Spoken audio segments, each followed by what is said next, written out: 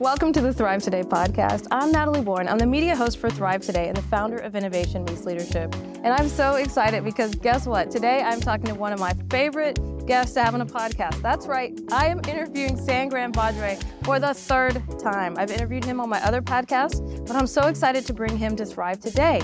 He's actually going to be in one of our upcoming editions of the Thrive Today magazine. So I want to dive right in and tell our listeners a little bit about you, about your background.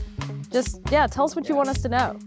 Wow. Well, first of all, third time. Yeah. That's a big deal. I'm like, wait, I don't know. I did not pay you enough. I get that detail. I got it first time. I grew up in India. Yeah. For 25 years of my life. And quick story. This time I went to India, came back to Atlanta airport. And it was the weirdest feeling. For the first time I said, as soon as I landed in Atlanta, I said, oh, I'm back home. I'm like, wait, did I not just go home? And did I just go home? So it had that weird, because it's almost like equal amount of years now for me to be living and growing up in India. Wow. And now that I've been in the States. Yeah. And it's like, well, for the first time I called it home. Yeah. And it was like a very visceral feeling around that. So, yeah, that's crazy. Yeah. Well, I want to know a little bit about your backstory. I've gotten to read a little bit about you, and of course we've talked a lot. I want to hear a little bit about how you even got here in the first place, because you showed up with not that much money in your pocket. Yeah, it was $350 to be exact. My brother was here in 2000, 2001, and obviously when 9/11 happened, the entire economy of the world went sideways, and he came back to India, and I just finished my bachelor's, my engineering degree, and he said, you're not going to get a job. The world is just not going to be ready for this, but maybe you should go to the States, and it's just a different way of living, different way of educating. Just spend next 2 years educating yourself. Wow. I'll pay for your application fees, but everything else you're on your own. So that's how I came here. I'm like, all right, well, the application fees I actually tricked him on this one. So the application fee was about $350. Oh, wow. So for me, I'm like, when I was going through the exams, if I can apply for whichever university right then and there, it's free application. So I said, okay, I chose University of Alabama. And somehow I got into University of Alabama, and I got $350. And that's how I got here. Wow. Well, so just coming from India to Alabama, that had to be a culture shock. Twice. Culture shock. Yes. It's one thing to see the movies that you see and what you think about different countries. And then when you actually come down to Tuscaloosa, Alabama, and then you look at the first thing you see is Roll Tide. I'm like, wait a minute, is that a flag? What is that thing? And then you see everybody in football, the jerseys and everything, and you realize, oh, that is a religion. Yes, totally. There. So it was fascinating. Yeah. But you know what? Yeah. Over there, I did learn about hospitality. Southern hospitality at that. Totally. Yeah. I will never forget this. This was at McDonald's.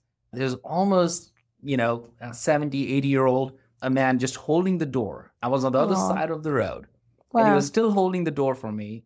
And I would never forget his face. And he was just holding it for almost 30 seconds.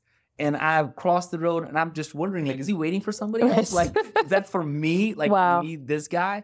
I always want to remember to hold the door for other people in life, because that moment really changed the way I thought about it. Yeah, from across the street, he was waiting for you. Waiting for me. It's really the whole cool. time. He would probably never know. He must have done that for other people. But for me, that was a moment that changed the way I thought about people and how people can love each other by just holding the door. Wow. Well, so I want to talk a little bit about your business background. So you came from Alabama. Yeah. And then somehow you made your way to Atlanta. Yep. So talk about how do we get to Atlanta? Well, so obviously there was not much happening in Tuscaloosa.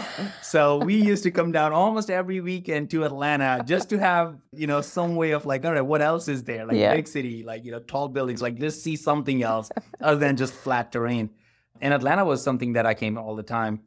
I did get my first job in Deloitte Consulting. Oh. And that was in Atlanta. So that brought me over there. And I remember they never hired a master's candidate because they thought, well, if you're doing your master's, you're going to ask for more money. Right. Well, I had only $350, so there was nothing that I didn't care about much money. I'm like, I'm fine. He's like, no, we only hire undergraduate. We never hire graduates. I'm like, that's totally fine. You can hire me. So I was the first graduate student they ever hired from University of Alabama at Deloitte Consulting for the job I did. And I was happy as anything because I got a job. Yeah. So you kind of worked your way up. You ended up in Salesforce for a period of time. Yeah. Then you went and launched a startup. And that went really, really well. And then you had this moment where you said, hey, I need to kind of go out on my own. Talk about that path and that journey. Yeah. At Pardot, when my last company where I was running marketing, I didn't start that Pardot. I ran marketing and we got acquired by ExactTarget and then by Salesforce. Yeah. That was a great experience. All of a sudden we went from about 200 people or so to about 20,000. Wow. And in a matter of months. And so everything just exploded for us. And I learned a lot. I stayed there for 2 years. And then we saw a typical challenge that I would never forget again, another experience where we hit every single record there was for number of leads that we could drive.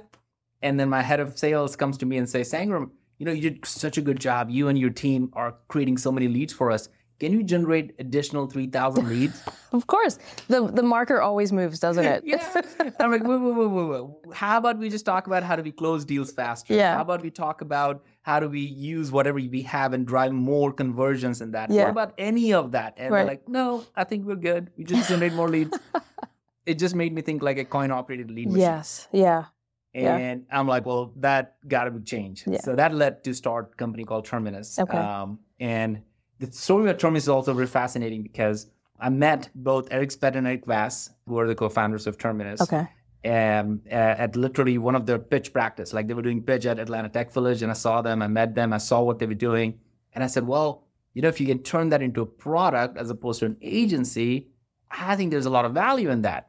They said, okay, well, if you're so passionate, why don't you join us as a founder and let's go do this thing. So I come back and I tell Manmeet, my wife, hey, you know what? I just met two guys and we're going to change the world. Like, the typical story around it. And she's like, well, just so you know, we just had our second baby. Yeah. She's 4 months old, 4 weeks old, not 4 months, 4 weeks old.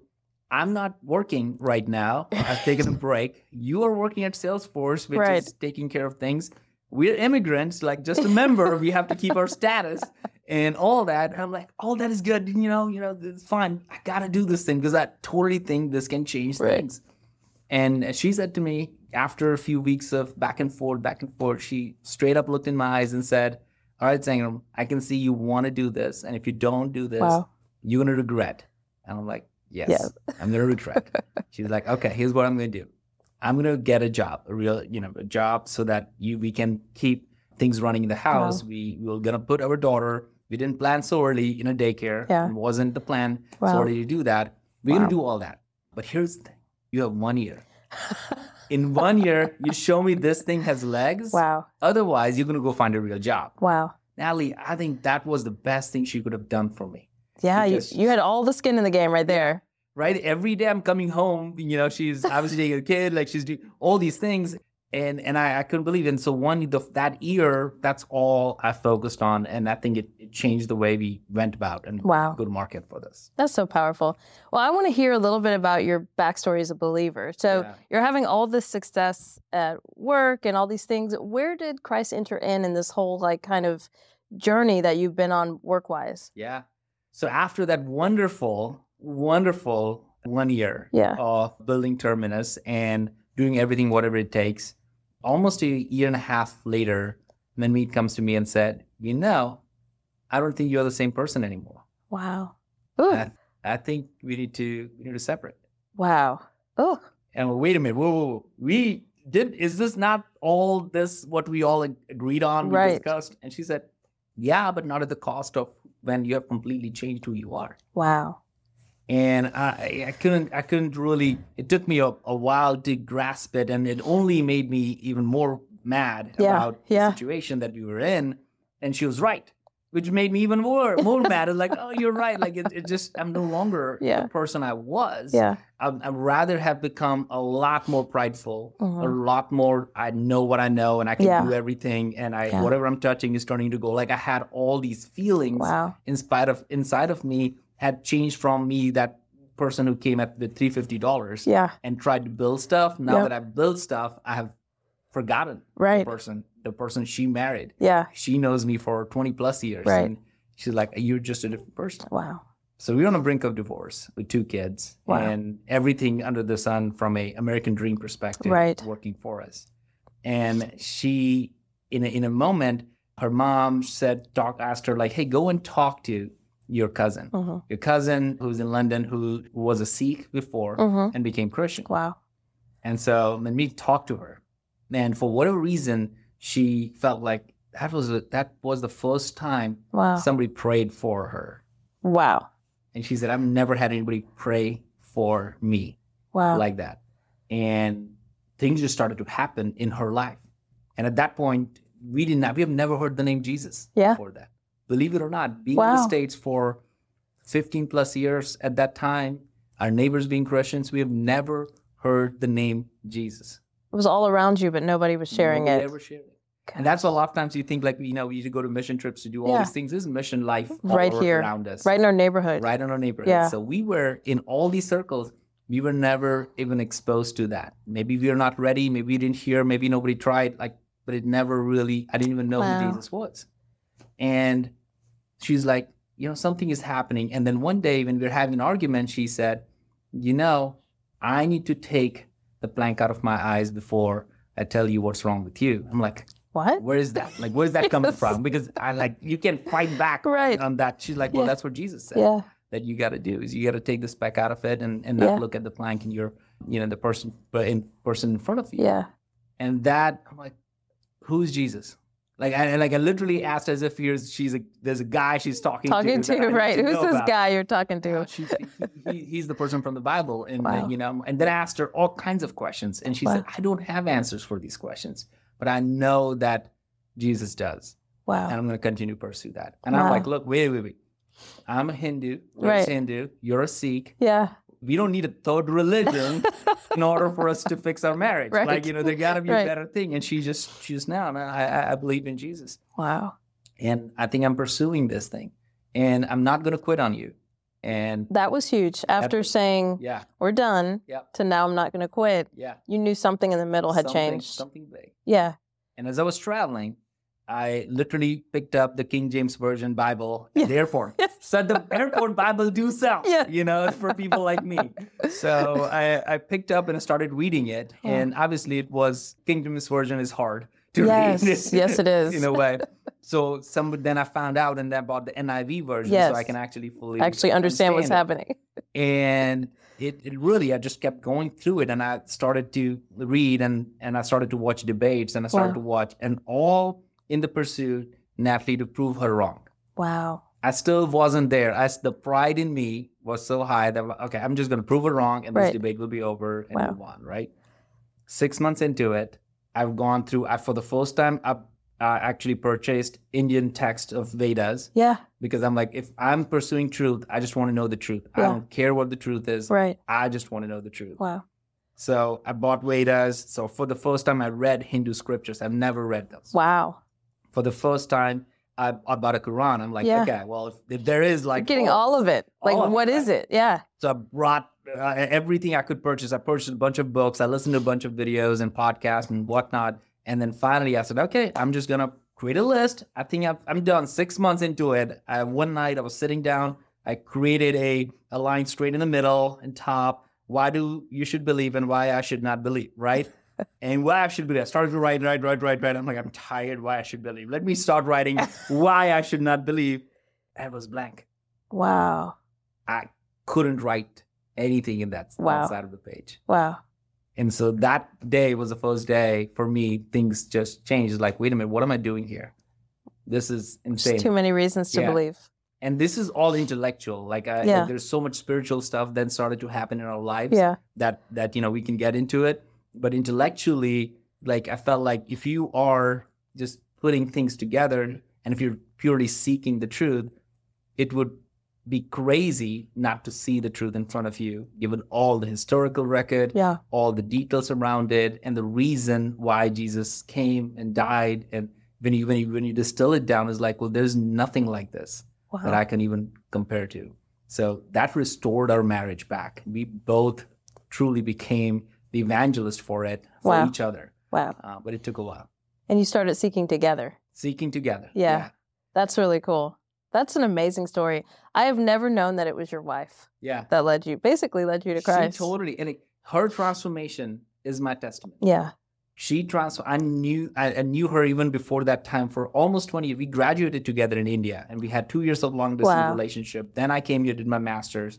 Then I went back, we got married, and she came here. So we have so much history together. So I knew her. Yes. And if there was a change, I knew that change wasn't temporary. There was a new creation happened in her without even going through all of it. And nobody was telling us anything. Nobody was talking about us. It was just happening in our lives. Wow. Right in our living room. Wow. Without somebody talking to us. It was the craziest thing that we were experiencing. And we knew this wasn't us. Right. What was going on. Well, I love how that then merged, your new relationship with Jesus over time had kind of merged into you launching your new business and really kind of thinking about how do you want to work? Like, how do I want to show up at work? What does that need to look like long term? Talk a little bit about that.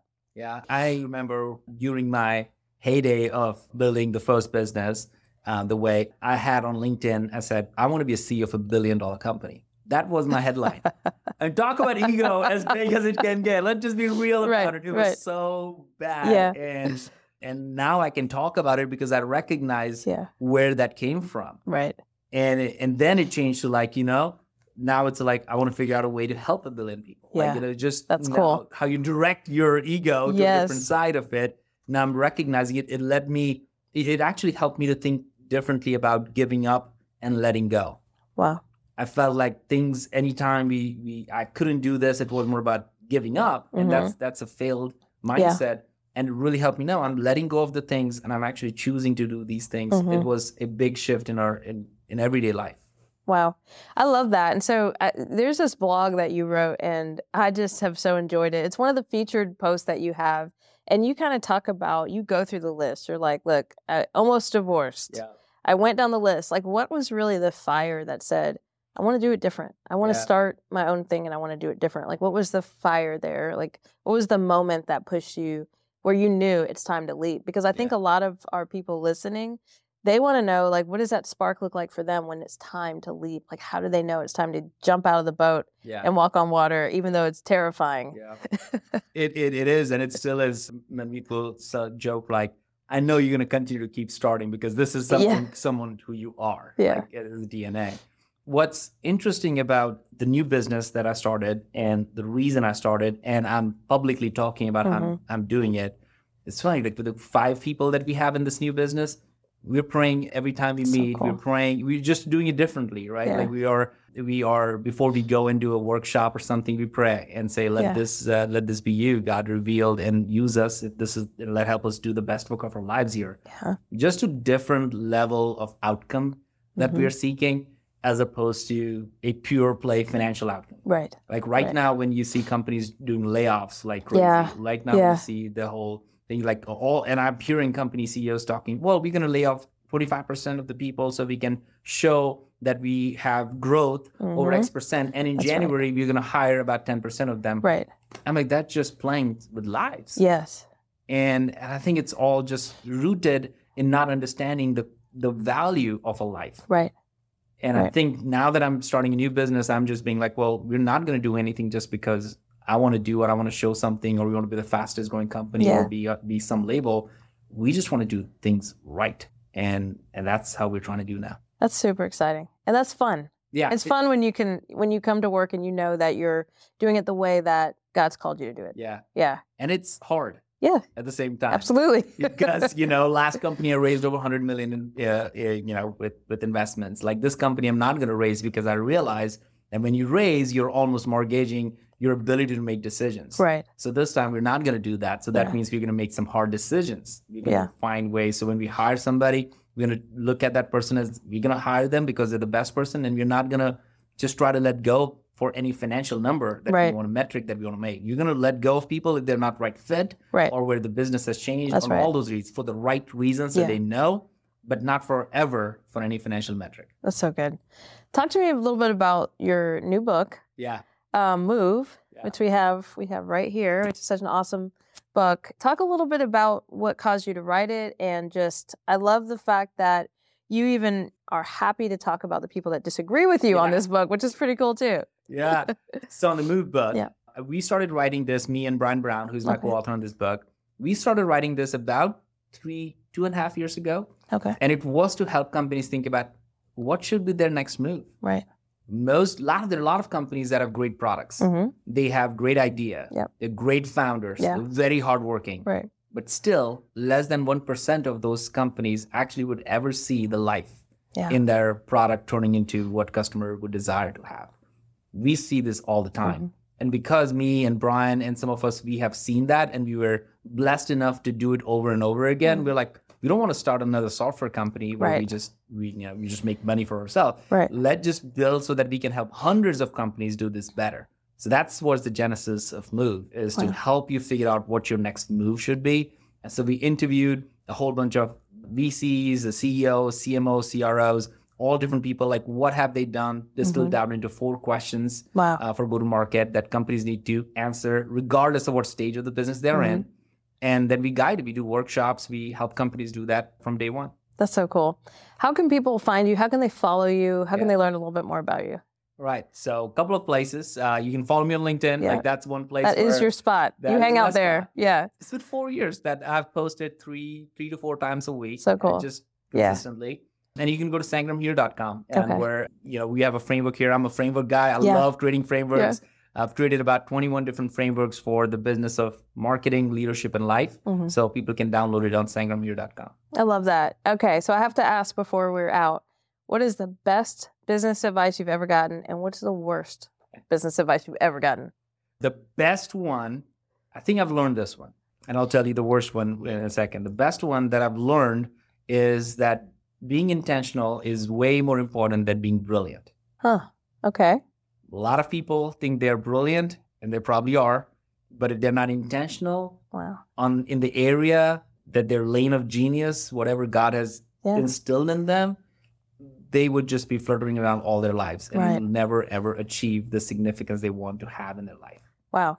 That's so true. Several people just flashed before my eyes in my own life where I'm like, they are brilliant, but they're not intentional. And so therefore, they spin in a circle. They don't actually move in a direction. So that's real. So that I've learned. The second part is I've heard the worst advice that I've got around that is that, well, you can achieve anything in life you want. I think that's the worst advice ever, because the truth is that you can achieve anything in life you want, but not all at the same time. And that's really important for people to hear. Yeah. Because we're told we can have it all. Yeah. And when we try to, we find ourselves wanting. Yeah. Strangely. You can't. If I want to have all the other things and at the same time have a better life and better family and all that stuff, if you want all of it, then you have to sacrifice things, and you have to understand that you're going to make sure that this is important at some point, this is important at another point. But you can't just have everything and say, well, I want everything in life all at the same time. Yeah. Chances are it's not going to happen. That's so good. It's a hard truth. That is so good. Yeah. Well, everybody, I hope you enjoyed this interview. This is, again, one of my favorite people to interview because he's just so real, but he also has the business chops. So I hope you'll go check out all those places he told you to follow. And ladies, as you live your life, we want you to do it with leadership, community, and strength. And don't forget to thrive. We'll see you next time.